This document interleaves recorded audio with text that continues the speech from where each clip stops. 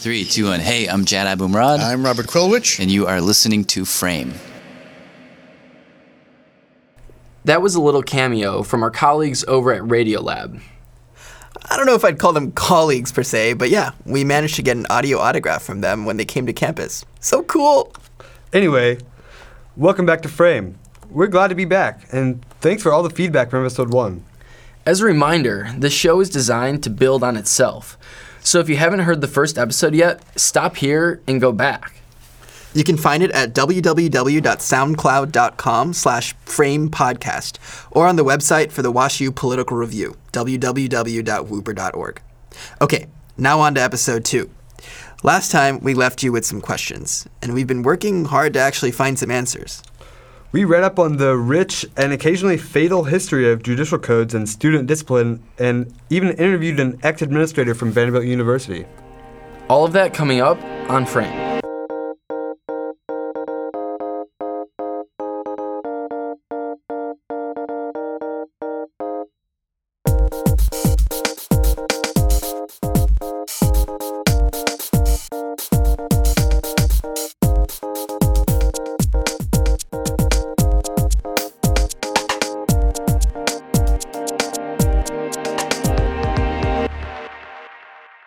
So last time we told you about a South Korean international student named Young-Sung So. On October 27, 2013, Young fell to his death from the balcony of his high-rise apartment in the Dorchester on Skinker. Young's cause of death was originally ruled as a suicide, but later it got switched to suspicious circumstances because he had LSD in his body when he died. How does the lawsuit fit into this? Young's parents are suing WashU for wrongful death. But it's important to note their background. They're one of the wealthier families in South Korea with connections to Papa John's and Samsung.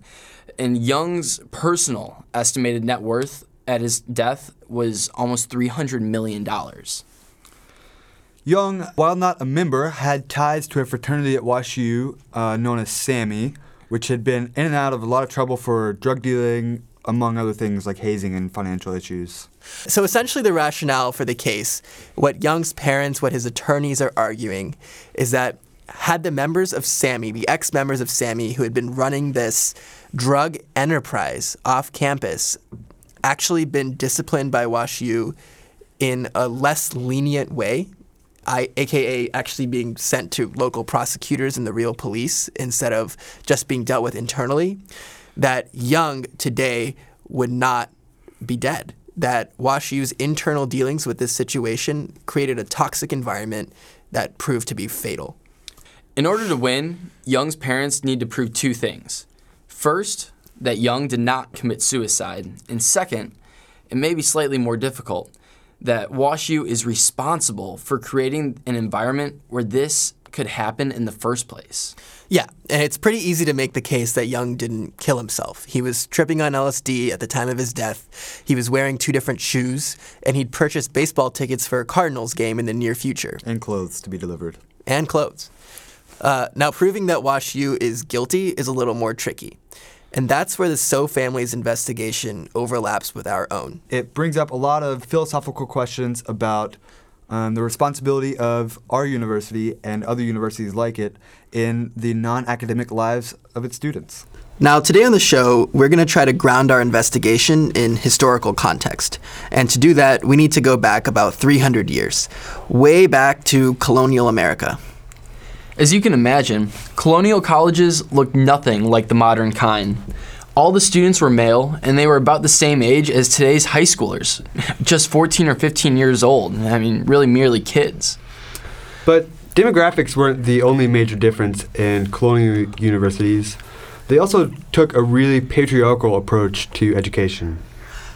To a colonial university, there wasn't really a difference between intellectual training and moral training. They wanted to produce graduates who are moral, pious, and well-behaved. Universities could punish you for the usual things like drinking, violence, fighting, but they also controlled other aspects of your life. Your bedtime, your meal times, who you were even allowed to socialize with, etc. Punishments for infractions range from writing an extra essay, being cuffed in the ear, or even being publicly flogged. Universities conceptualize themselves as being responsible for almost every aspect of their students' lives, accountable for student character as much as for their academics. This philosophy came to be known as in loco parentis. In loco parentis means in place of the parents. And when higher education was founded in the United States, early on, parents would send their students away to school and absolutely expect that where the role of the parent left off, the role of the school picked up. That voice you just heard was an ex-high-level administrator from Vanderbilt University. He agreed to speak with us on the condition that we conceal his identity, so for now, let's just call him Mr. P. Because of in loco parentis, student discipline was a central part of the university experience. In fact, professors, the same people introducing their pupils to new ideas, were also charged with carrying out the floggings, ear cuffs, and other punishments of the day. Clearly, this was going to cause some problems. Colonial colleges chugged along throughout the 18th century, and then something major happened. The American Revolution.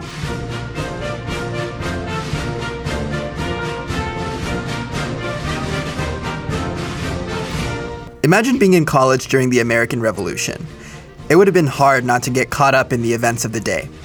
College students took a hard look at the patriarchal universities they attended, and just as their external political environment was in turmoil, they decided to call for internal change as well.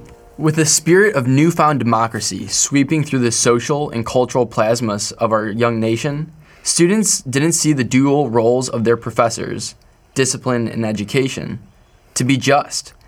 There were countless protests, some of them even escalating to violence. Buildings were burned, professors were assaulted, and, no joke, at times even killed.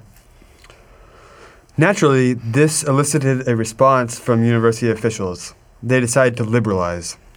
American universities began to incorporate extracurricular activities into their operations.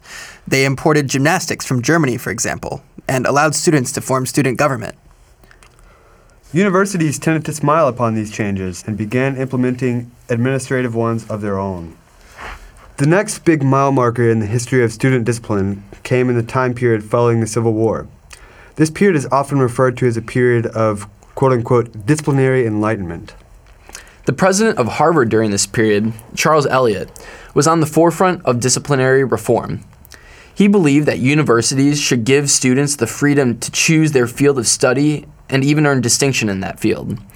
But he also believed that a true university had a disciplinary system which, quote, imposes on the individual himself the main responsibility for guiding his conduct, end quote. University presidents began to hire specialists to oversee student conduct. These deans of men and women, now called deans of students, were not solely responsible for conduct, but also for extracurricular activities. Basically, anything outside the academic sphere of the university.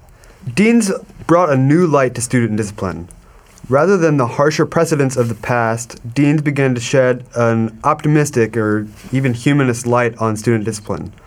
Their main focus was on the development of the student as a whole. One of the most significant moments in the history of higher ed occurred in the wake of World War II when the GI Bill was passed, leading to an influx of college students that not only swelled the student population, but also diversified it. As veterans, these students came to be known as the silent generation because of the discipline they learned while serving. I mean, it really was the quote-unquote calm before the storm. Right, because what came next was the 1960s. We've already seen how on-campus changes in America tend to mirror the political climate of the time, and the 1960s were no different. The civil rights movement, anti-Vietnam protests, and generally the broader counterculture all eventually led to the demise of in loco parentis.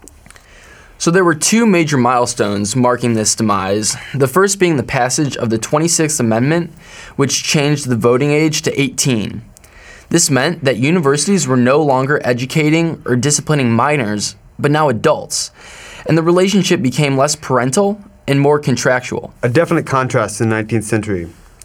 There were also a series of lawsuits that slowly undermined in loco parentis, the most important being Dixon v. Alabama from 1961. All right, so to provide a little background, remember it's the heart of the civil rights movement. There's 6 young black students who want to be served in a courthouse in Montgomery, and as you might expect, they're denied service. They respond with a sit-in and other protests around the city. Their university, Alabama State University, expels them because in the eyes of the college, they were fostering an environment that was not conducive to learning. Now, in making this decision, Alabama State University cited the doctrine of in loco parentis. They used that doctrine to make a decision which the students argued was actually pretty arbitrary and quite unilateral. The students ended up suing the university in court, and they actually won. The courts found that the 6 students had not been given due process when they were expelled. It's important to note, too, that though this case pertained to a public school, private schools have followed in its footsteps, albeit with slightly more leeway. I mean, this case ultimately pulls the rug out from universities and essentially throws a wrench into 300 years of tradition in higher ed. So how do universities respond? Well, they were told to bring more due process into their judicial system, so they started to model them off the criminal justice system. Since the 60s, we've had a more legalistic system, but it raises the question of what environment does this set up in our universities? There's now this tension between an adversarial versus a rehabilitative system. And that is the question that is still up in the air and continues to evolve today. All right, boys, so we've seen that universities and students' conceptions of themselves throughout history closely mirror the political and cultural climate of the country itself. Like, as the nation transformed from the patriarchal system of the colonies to becoming an independent, democratic republic, so too did the moralistic and disciplinarian colonial colleges transform into arenas where students demanded individual liberties, self-government, and most importantly, a decoupling of intellectual training from character development. Right, and so I think we would all agree here that those parallels and that evolution is continuing today. So I guess the question then is, what new social and political trends are shaping the disciplinary environment of colleges in the 21st century? I guess even though in loco parentis might be formally dead, in the sense that it can't be officially used as a justification for university action, I don't know if it's actually dead conceptually, especially at private universities like WashU. Well, according to Mr. P, in his experience, the role of actual biological parents is high and increasing. So perhaps this is hyperbole. I don't think it is, but perhaps it is. I can't substantiate this scientifically.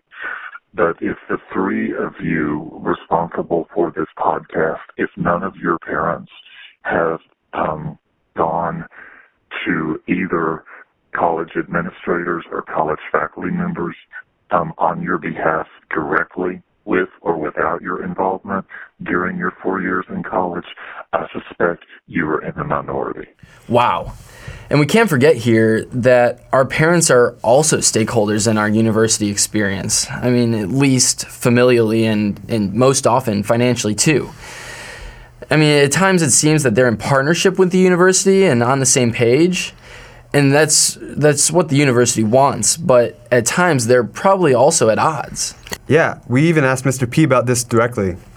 Did you ever have external pressure or pressure within the university, let's say from a public relations side, or let's say maybe an alumni donor side? You know, I think there are multiple constituencies within a university that put pressure or that influence how, you know, decisions are made. Surely at a very top level, let's say as the chancellor or president, but I'm wondering if that takes shape in a judicial position. Unequivocally, yes. That all scenarios have to be considered and weighed. Again, there's just sort of, in my experience, no such thing as a black and white answer in judicial affairs, in higher education. Yeah, all of those things are considered, and I had multiple experiences, as you described. Yeah, so after hearing that, I mean, it seems to me that we almost have 2 sets of privilege that we need to sort out. The first instance is privilege within our own disciplinary codes. Yeah, I mean, we have this legalistic judicial system that's modeled after the criminal justice system, and it's supposed to be beyond the influence of external pressures. And yet clearly this is, at best, an illusion, right? If as students we're the citizens, so to speak, of the university community, there's way more to the disciplinary system than what would otherwise be qualified as due process, I mean, surely according to Mr. P. Yeah, that's definitely true. And then we can't forget that there's also an external set of privileges too, and that's kind of what we talked about in episode 1. It's the idea that college students as a whole get away with way more than their peers who don't attend universities. They get way more protection from the law. So we have university kids getting out of jail free and rich university kids getting out of trouble completely. So if this is the case, I mean, wow, are we okay with this? It raises a couple of almost damning questions. Are we complicit in this system by simply attending a university like WashU? And if we are, it's kind of a gut check. What does this say about us?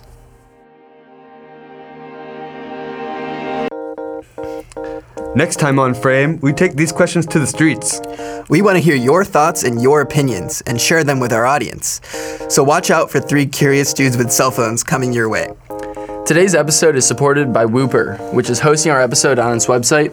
You can also check us out on SoundCloud, Stitcher Radio, and on the iTunes podcast page. Special thanks to our anonymous guest from Vanderbilt University for his time and thoughts. You might be hearing a little more from him in the future. Our theme music today was composed by our devilishly handsome and bearded David Gilmore. He also mixed today's episode.